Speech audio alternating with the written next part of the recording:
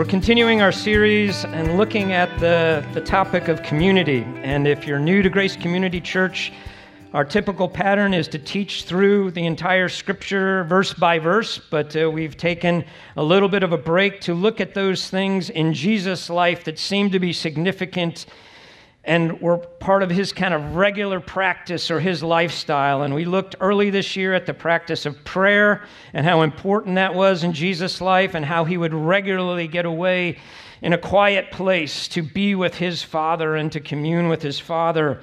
But then we see Jesus moving back into community with other people, that Jesus didn't come and live as a lone ranger, but he came and he gathered a group of 12 and even more around him to go through this life with. So let me ask you a question. If a friend comes to you and says, "Where can I go to experience the presence of God? I want to experience the presence of God and feel the sense of his transcendence. Where can I go?" How would you answer that question? You may say, "Oh man, there's these great Catholic shrines, Lourdes and stuff like that, and every once in a while, strange, amazing things happen. You need to go there." In our day and age, there's all sorts of interesting ways that people are supposed to encounter the transcendent. One that's becoming increasingly popular is through psychedelics. Psilocybin, mushrooms, shrooms, we used to call it. I just read an article this week in one of the online news magazines. It says, quote, this is the title, "I'm a mom microdosing magic mushrooms. Here's how it's changing how I see the world."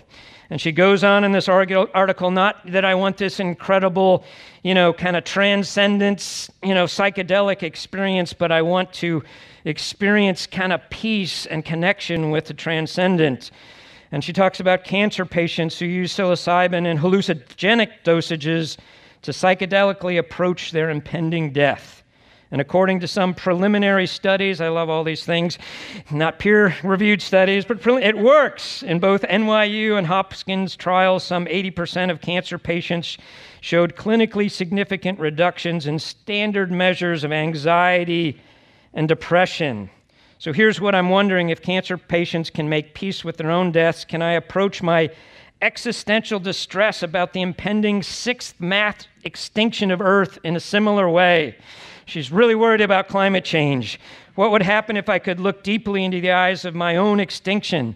Is there a realm where I can make some peace with the quality and quantity of the human years my children and their descendants face in the oncoming climate crisis? Then she talks about a Robin Cathcart Harris, head of psychedelic research at the Imperial College of London. I don't know if that's a reputable college or not, but she says she likened the effects of psychedelics on the brain to shaking a snow globe. You shake it and there's disorder there, but then the snow will settle again. He explains that the brain has fallen into pathological patterns that can benefit from this reorganization. And this is what I want to say and focus on this morning. It's those new paths I'm after, a rite of passage, not a rite that folds me further into human culture, but a passage that folds me into nature, a sacrament, a spiritually significant experience, the way indigenous peoples of Central America and Mexico have been using psilocybin for centuries. Then she says, I'm not advocating drugs per se. What I am advocating is a seismic shift in what we hold meaningful, a conscious exploration of the dark that surrounds us, and an embrace of anything that gets us closer to nature. I have, in my study of psilocybin, learned many new words. Other names for psychedelics include entactogen, touching within, empathogen, generating a state of empathy, and then this is the most significant and my favorite, entheogen, that which causes God to be experienced. So this woman who's a mom of kids, she sends her kids off to school and then she nibbles on these psychedelic mushrooms, is doing this, she says, because I want to encounter God, a sense of the sacred.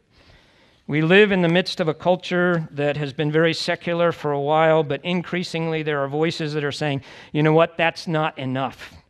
There has to be a sense of transcendent that I have in my life to keep going. It's not enough just to say, okay, I'm going to maximize pleasure and minimize pain for the 70, 80 years that I'm here on this planet. There's got to be more than that. And we're seeing an increasing rise in suicides among people that have been taught since they're this big, man, you're just a cosmic accident. There's no meaning. There's no purpose to life. And people are looking at that and they're saying, I can't, that's not enough. There has to be something more than that. So with someone who's struggling with, hey, that's not enough, what do you tell them? Where do they go to encounter the transcendent?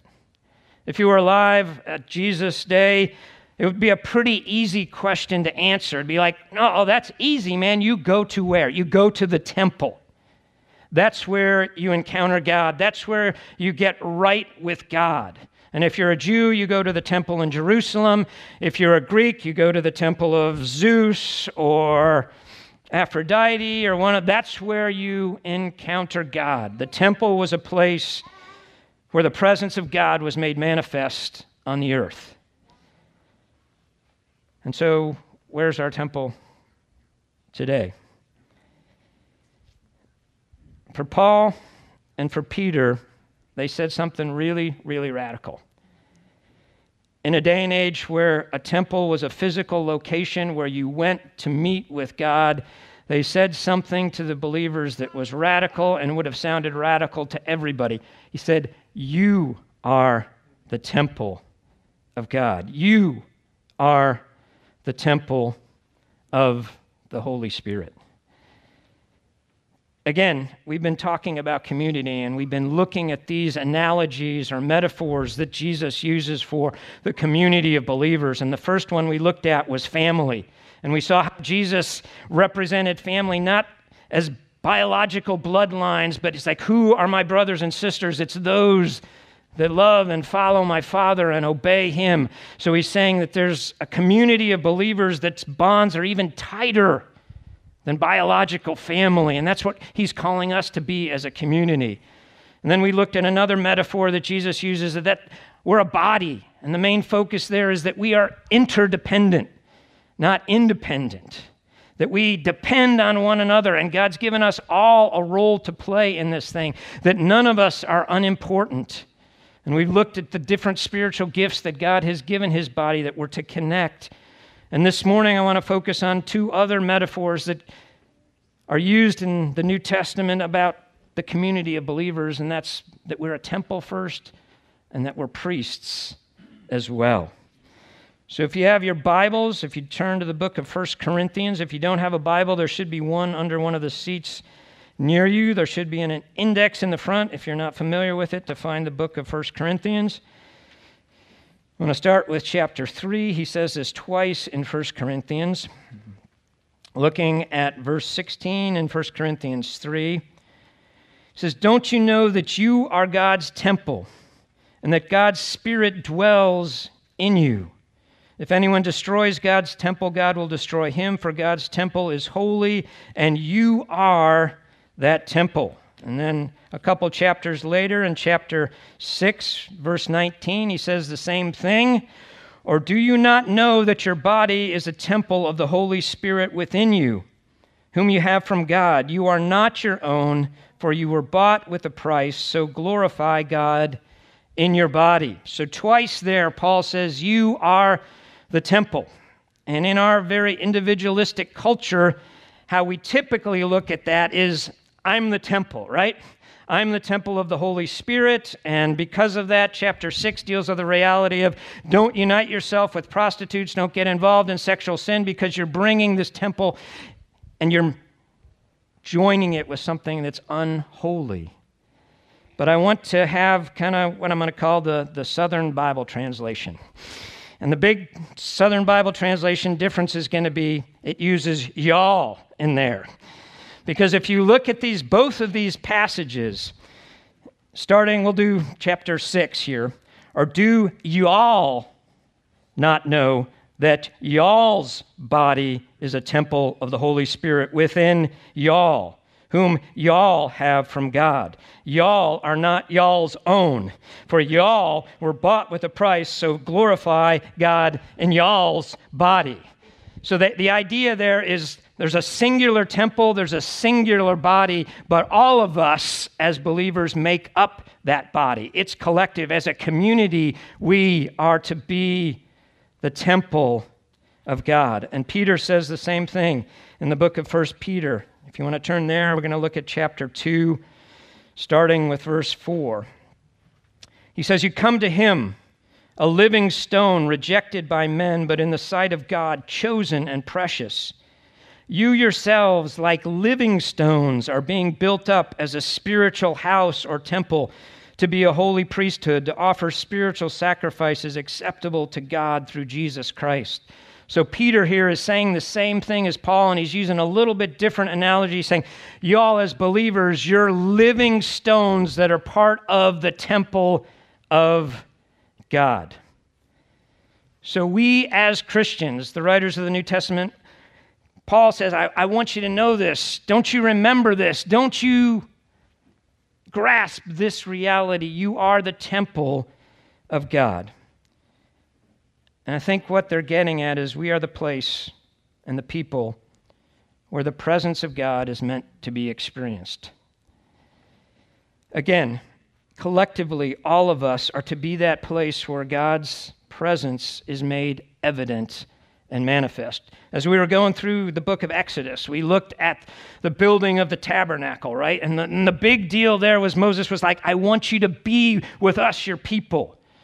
And God was up on the mountain, and there was smoke and fire and everything going on up there.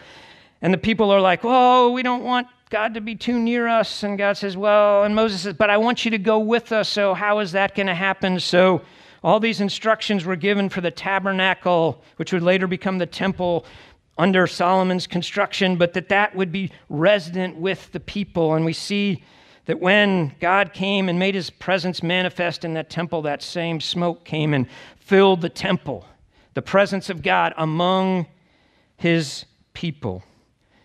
Jesus used the same analogy. We see this in the book of John where it says the Word became flesh and dwelt among us, literally tabernacled among us.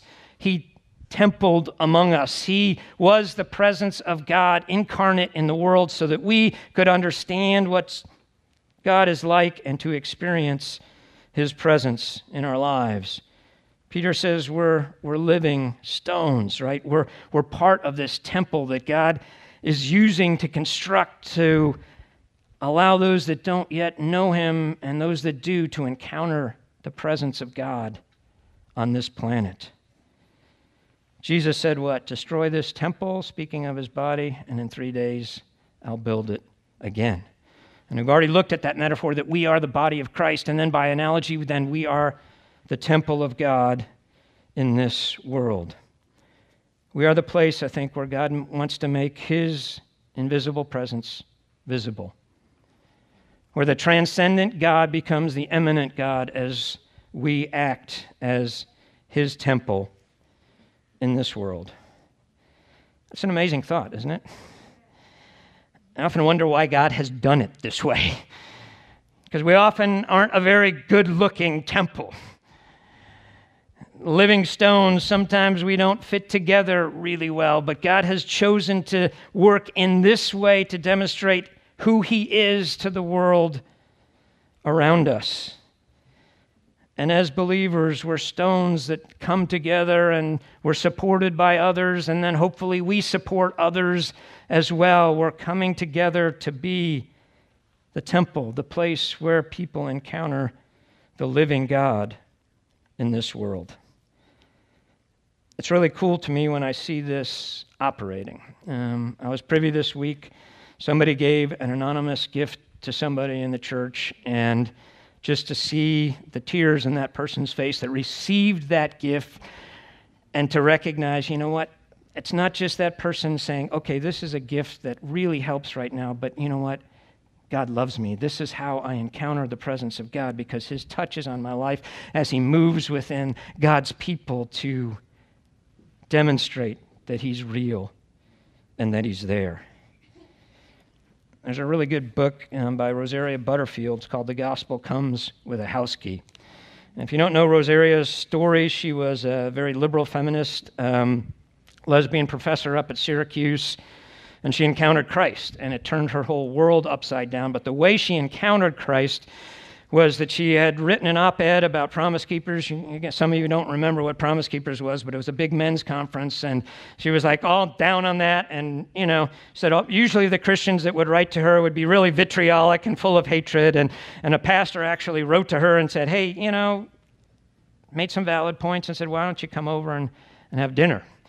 And Rosaria was like, okay, I'm a PhD, I'm doing research on this, I'm going to write a paper on this, so I better actually do some field research. So she went over to the pastor's house, and just through them opening up their home and just sharing their life, Rosaria saw the living God as he was gracious and loving and kind and not judgmental and not condemning. And she's married now, and she and her husband have a ministry in Durham, North Carolina, where every night of the week, and I'm not advocating this for everybody, but their table is just open to anybody in the neighborhood that wants to come in.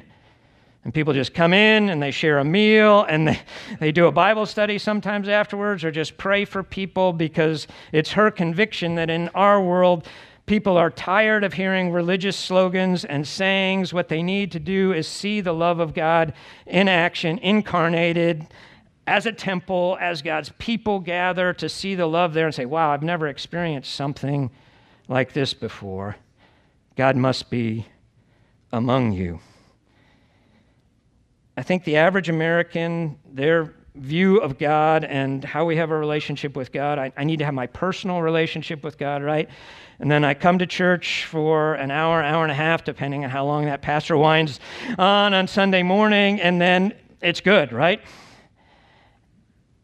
And I think this image of temple is challenging that view of what we are as believers.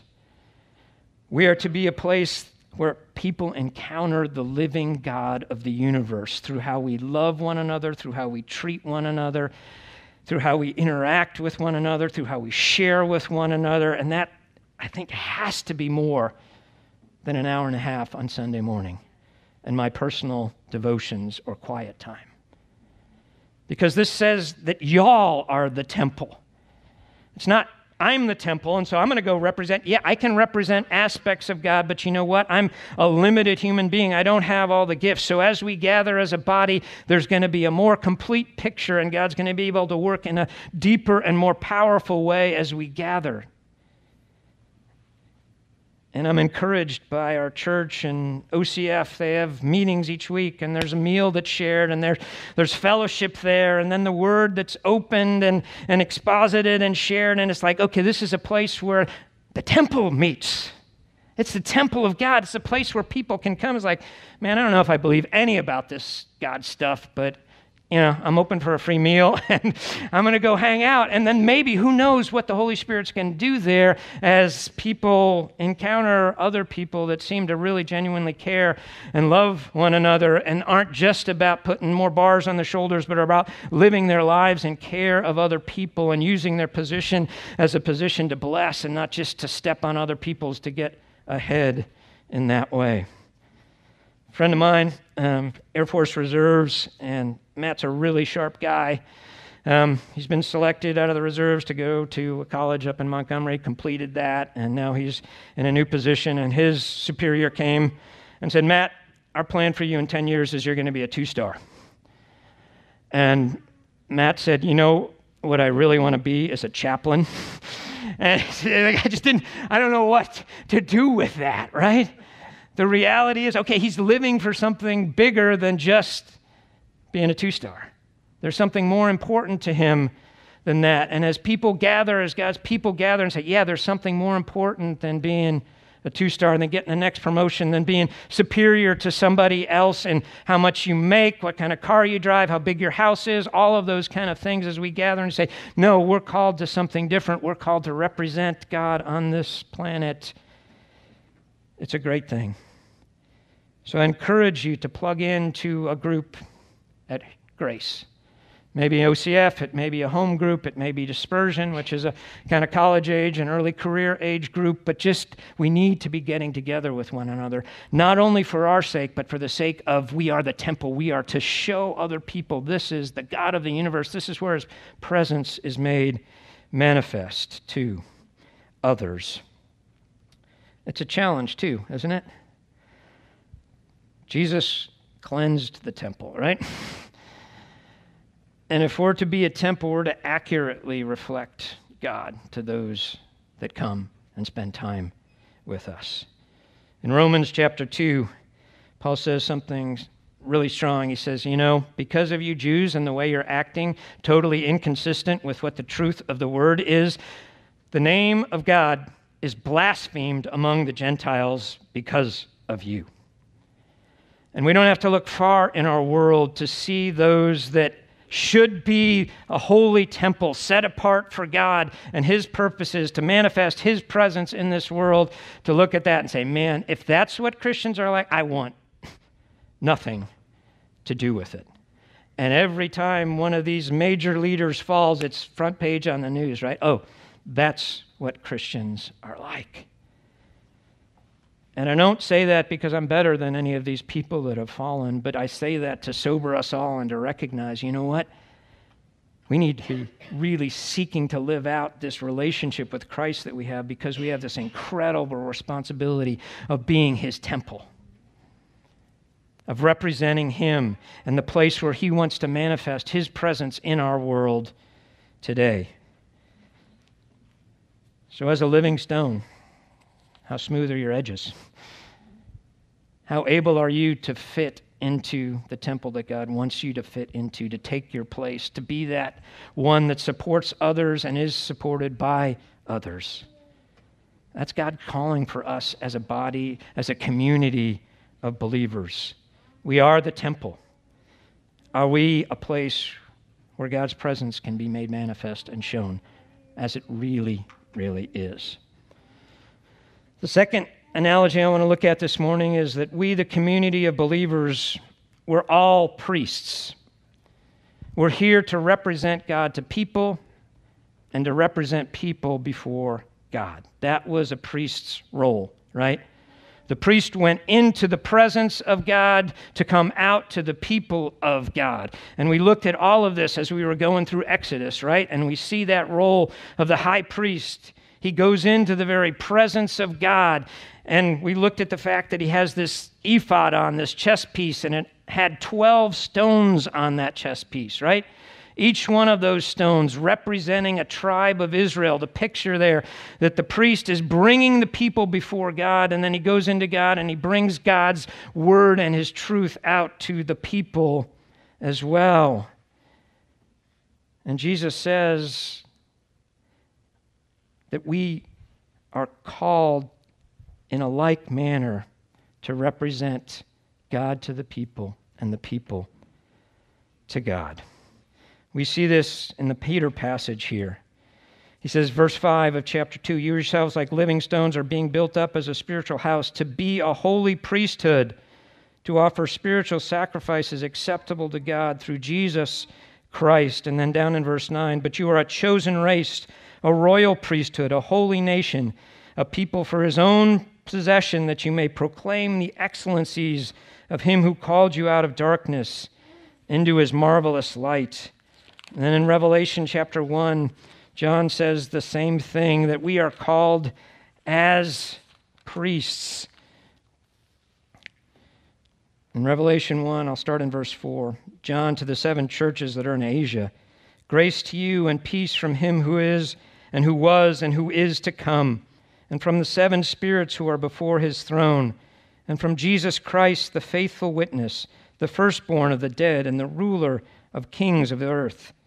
To him who loves us and has freed us from our sins by his blood and made us a kingdom, priests to his God and Father, to him be glory and dominion forever and ever. Amen. So both John and Peter are saying we are all priests. Now in the Old Testament, how did you become a priest? You were born into it, right? If you're Aaron's line and a son of Levi, then you just have this priesthood given to you. How do we become priests? We're spiritually reborn, right? We all have a royal bloodline, Peter says. We are connected by the blood of Jesus Christ to the Father. And we have a high priest. In Hebrews 4, it says this high priest, he's able to sympathize with our weakness. He goes into the Father. He's made that way. The curtain has been torn in two, and we now, all of us, have access to the presence of God, which was only the prerogative of the high priest before. But why do we go into that presence? To encounter God, yes, but also to bring people before the throne of God. We're supposed to be a holy priesthood according to 1 Peter 5. To be holy means to be whole, to be functioning as God designed us to function, as He created this world and He created us in this world. And to me, as I look at this, it's like that means all of me is submitted to God. There's not a part of me that's like, God, you can have 97.6% of me, but this 2.4%, that's mine. Let's just keep out of that area because I want that. So God is calling us to be completely His. And if we look at our lives, we struggle with that, right? We look at our lives and we recognize, man, I'm not holy. As much as I may want to be. And so to me, that brings us back to the reality that what makes us holy before God? It's Jesus Christ and what He's done. Hebrews 10:14, he says, He's made perfect forever by one sacrifice. He's made perfect forever those who are being made holy. We are made complete in Christ before God, but we're in the process of being made holy. So if you don't feel like a completely holy priest, that's okay. We're in process, right? But it should be the target that we're aiming for. Again, I think we need to recognize that when we walk on this planet as God's people, we are representing God. And we, regardless if we open our mouths or not, are saying something about the character and the nature of God. By how we treat other people, by how we deal with those that may be working for us, or we may be working for, by how we handle our finances, by how we handle our relationships, all of that stuff. As His priests, we are called to represent God and to do that well. Again, we're not going to do this perfectly, right? But I think even in our failures, it's an opportunity to represent God well. If we go to them and say, you know what, I really blow it. That's not the kind of person that God is calling me to be. Would you please forgive me? You know how rare it is to hear an apology today without a justification? Yeah, I did that, but. There's always a but, right? But I'm not really to blame because of this or that, or the apology actually becomes blame given to the other person. If you were a little bit different, I wouldn't have acted that way. Well, if you wouldn't have lost your temper, then I wouldn't, you know.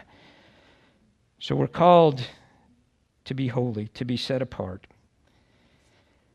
And again, to me, we look at this and we look at the church today and it's like, wow, how are we doing at this, Lord? Are we representing you well to the world?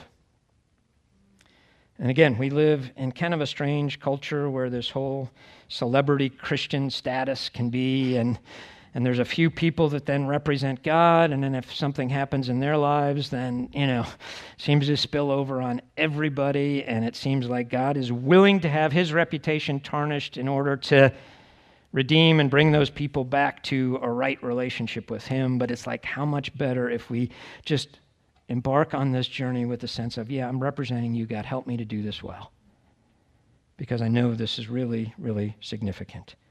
So a priest is to be holy. The priest is also to offer sacrifices.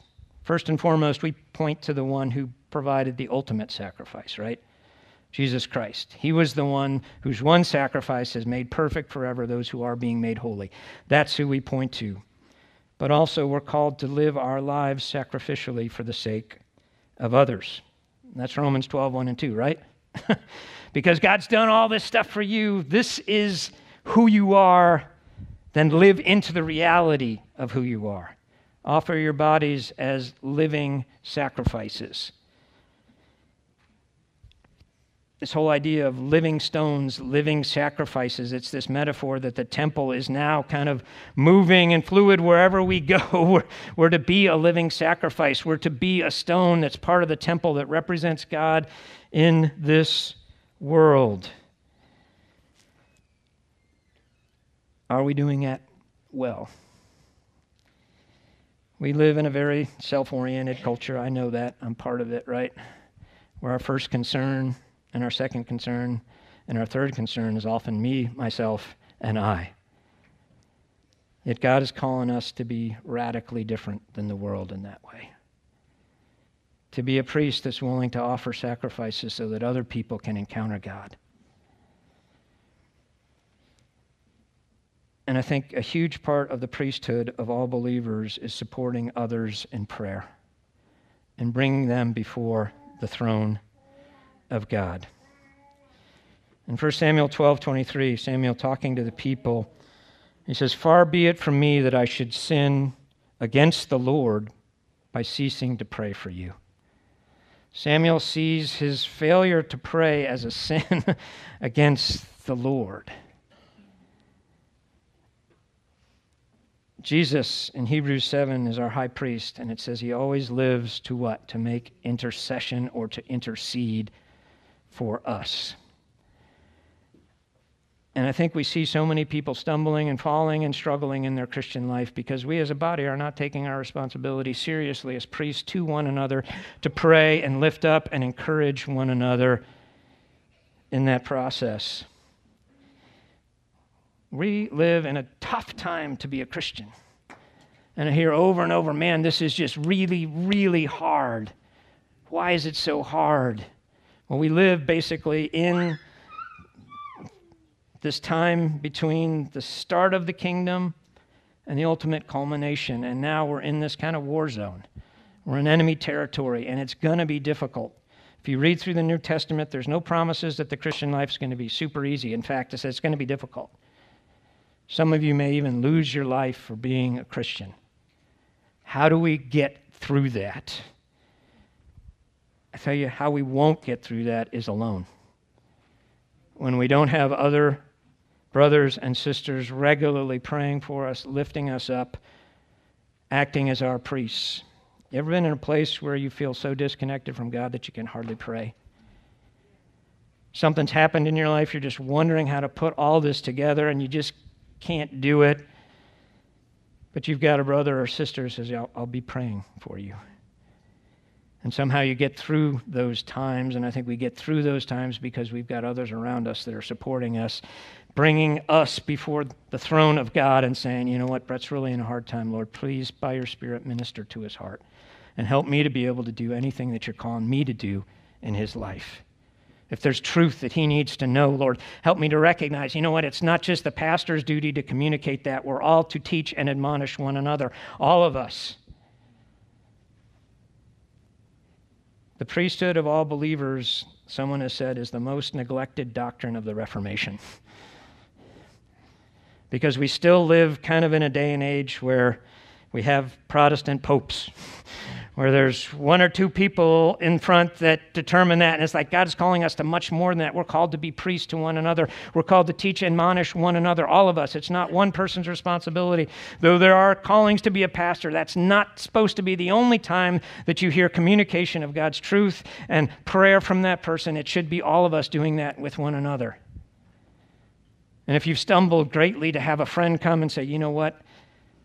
God still loves you. He forgives you. And I want you to know that. Sometimes we can read that, but hearing it from a fellow believer just makes a huge, huge difference in our lives. And that should be all this interconnectedness that's happening in the church, because we are, all of us, priests. So are we lifting up our brothers and sisters?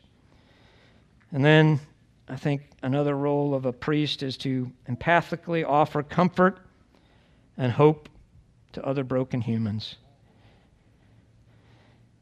As we go through life, it's tough, right?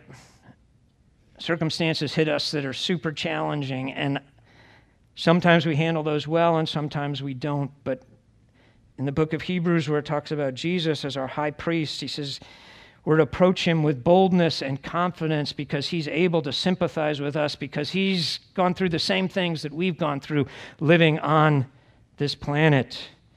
And if you read Rosaria Butterfield's story, it wasn't like she was hit like, you've got to change everything about your life before Jesus will love you. And somehow I think as Christians, we get confused with offering love and equating that with approval. I can offer love to somebody and still not approve of what they're doing. Because that's what Jesus did to me. He offered me love before I was doing what he was calling me to do. So many areas of my life were out of whack. And Jesus said, you know what? I still love you. And I want you to be part of my family, and then we'll start to work on that stuff.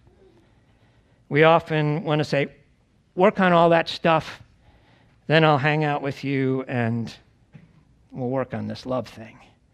It's no, show love and then see what the Holy Spirit does in that relationship as you are representing him, as we gather together as people saying, you know what, God's grace is available to you.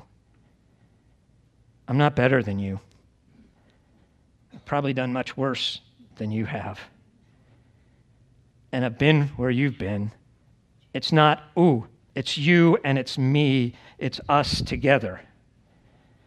And one of the roles of the priest, and what makes a priest good, is that priest can empathize with those that he's or she is ministering to. It's not this, I've come down from the holy mountain, I haven't been tempted in about 26 years, I'm just living perfectly, and you better get your act together, or Jesus won't really love you. It's, I know exactly what that is like. How can I help you? How can I show you Jesus? And we don't know what the Holy Spirit's going to do with that kind of love when we offer it to other people. And a priest sometimes has to deliver tough messages as well, right? Jesus with the woman at the well, he says, I'm not condemning you, go and sin no more. The lifestyle you were leading is wrong.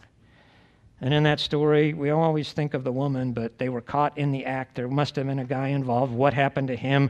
A lot of Bible scholars feel like it was a setup, but the guy went scot-free. It's a very patriarchal society, right? And it's the woman that's getting harassed there. But Jesus said, I'm not condemning you. In fact, I love you, but there needs to be change because this is not going to lead to flourishing in your life. So how are we doing at being a temple? The place where people come to encounter God. Are they seeing the real God as we gather? And I think in a lot of times in our church, they are. They're seeing the love of God. They're seeing how we interact with one another and how we care about one another. And like Paul, I want to say, we're doing it. Let's do it more. How are we doing as being priests to one another? Sharing truth with one another. It's not just a few people's responsibility in the church, though they may have formal teaching responsibilities. All of us are called to teach and to admonish one another. Admonish is that tough stuff, saying, hey, I don't think that's right.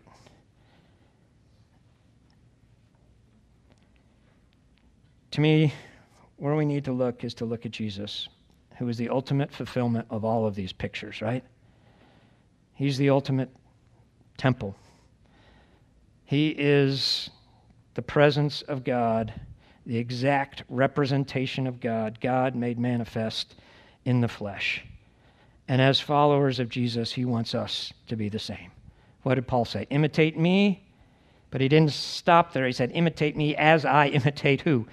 Christ, right? So our ultimate imitation is to be of Christ. Lord, I want to be like you in this world, and as we gather as people, I want this body to be a place where people encounter you, the living Christ. How are we doing? How can we grow in that? Help us to do that better. And that Jesus is that ultimate high priest for us, the one that we can go to at all times to get mercy and find grace in our time of need. And then, Lord, am I being that kind of a person? Am I approachable? But can people come to me to experience mercy and to find grace in their time of need? Am I bringing these people like you do regularly before the throne of the Father saying, God, help us. We're in the midst of a battle here and it's tough. And without the support of one another, we're going to go down. And I see believers all the time going down. So Lord, help us to be in this as a cooperative effort as priests, supporting and encouraging one another. And then Jesus, the ultimate sacrifice.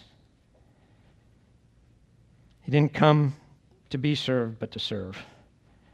When the disciples were arguing about who was going to be the greatest in the kingdom,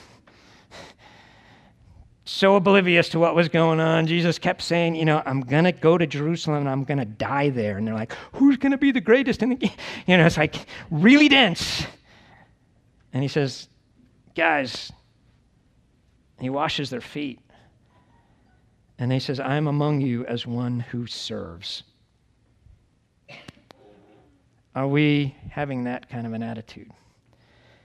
That very few of us, I think, will be called to pay the ultimate price and sacrifice of giving our lives. Many believers around this world do that, even now. Yet sometimes I think it's harder to be that living sacrifice. It's the small things of life. It's the small acts of kindness where we have to get out of ourselves, not be selfish, and to do for somebody else that it gets really hard.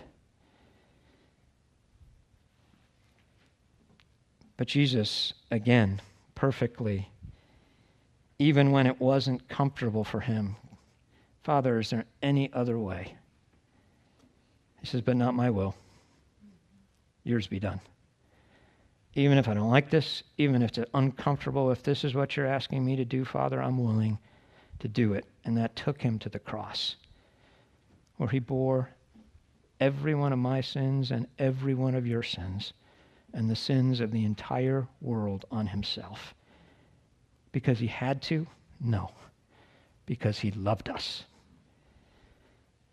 And he's given that incredibly high calling to us as well, to live our lives in service to other people, to represent him to other people, to collectively gather as his body and say, you know what, we're the place.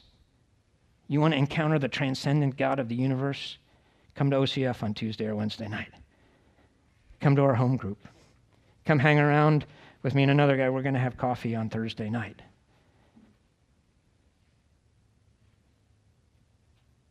This is an incredibly huge challenge. We are the temple and we're all priests. And my prayer is that we'll rise to that challenge. This is who we are. Let's live towards that. And I think we rise to that challenge by first falling to our knees and saying, God, we cannot do this without you working in our lives. Because if you're like me, most fibers of my body are geared towards me. I don't want to serve. I want to be served. And so I need the Holy Spirit to envelop my life, to transform me where I am thinking about other people first.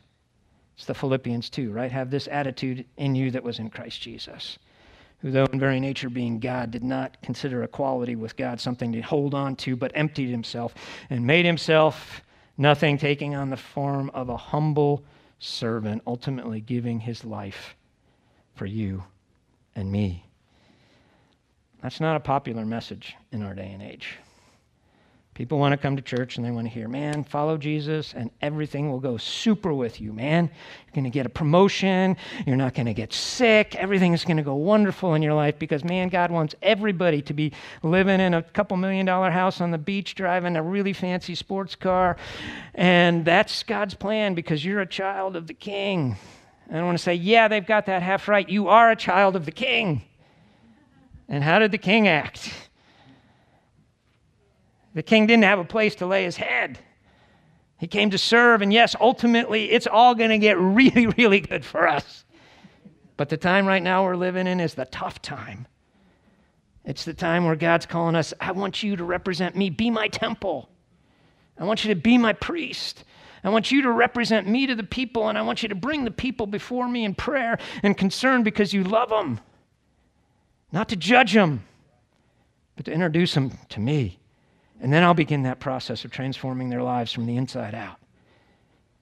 I want to be part of a community like that, where we're a family, where we're a body, and where we're the place where people encounter the living God of the universe, where his presence is made manifest, and when we're serving and loving and representing God well to one another and being for one another as God is for us. Let's pray. Father, these are huge callings, to be your temple and to be your priests.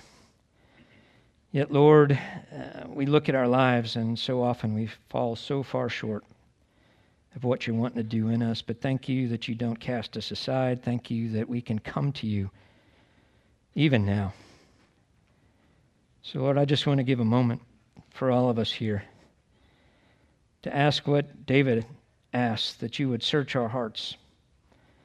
And if there's any way in us that it isn't pleasing to you, that, Lord, you would bring that to mind, and then you would graciously forgive us, and then you would empower us to change.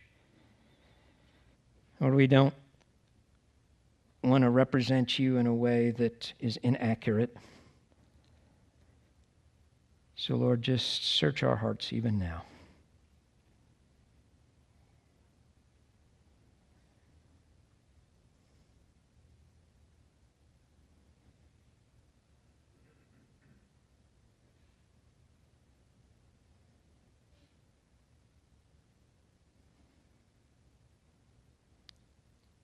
Father, for a lot of us, silence is uncomfortable because it forces us to think and look at ourselves. Yet, Lord, that's not where you want the main focus to be. You're calling us to fix our eyes on Jesus, the author and the perfecter of our faith. So, Lord, we don't want to leave this place discouraged by how much we lack, but encouraged by how much we have in Jesus Christ. That he has given us everything we need for life and godliness. That you will equip us to be your temple. You will equip us to be your priests, to represent you well.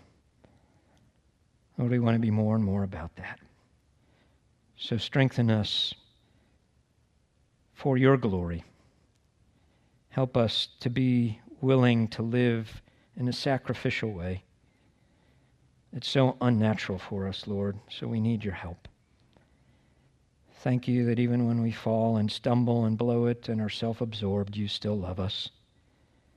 You forgive us when we come to you, and you embrace us once again. That you'll never leave us and you'll never forsake us, that even when we're faithless, you remain faithful, because that's who you are. So thank you for your tremendous grace and love. Lord, we want to be your people. Help us, we pray, for your glory and for your honor. And it's in Jesus' precious and powerful name I pray. Amen.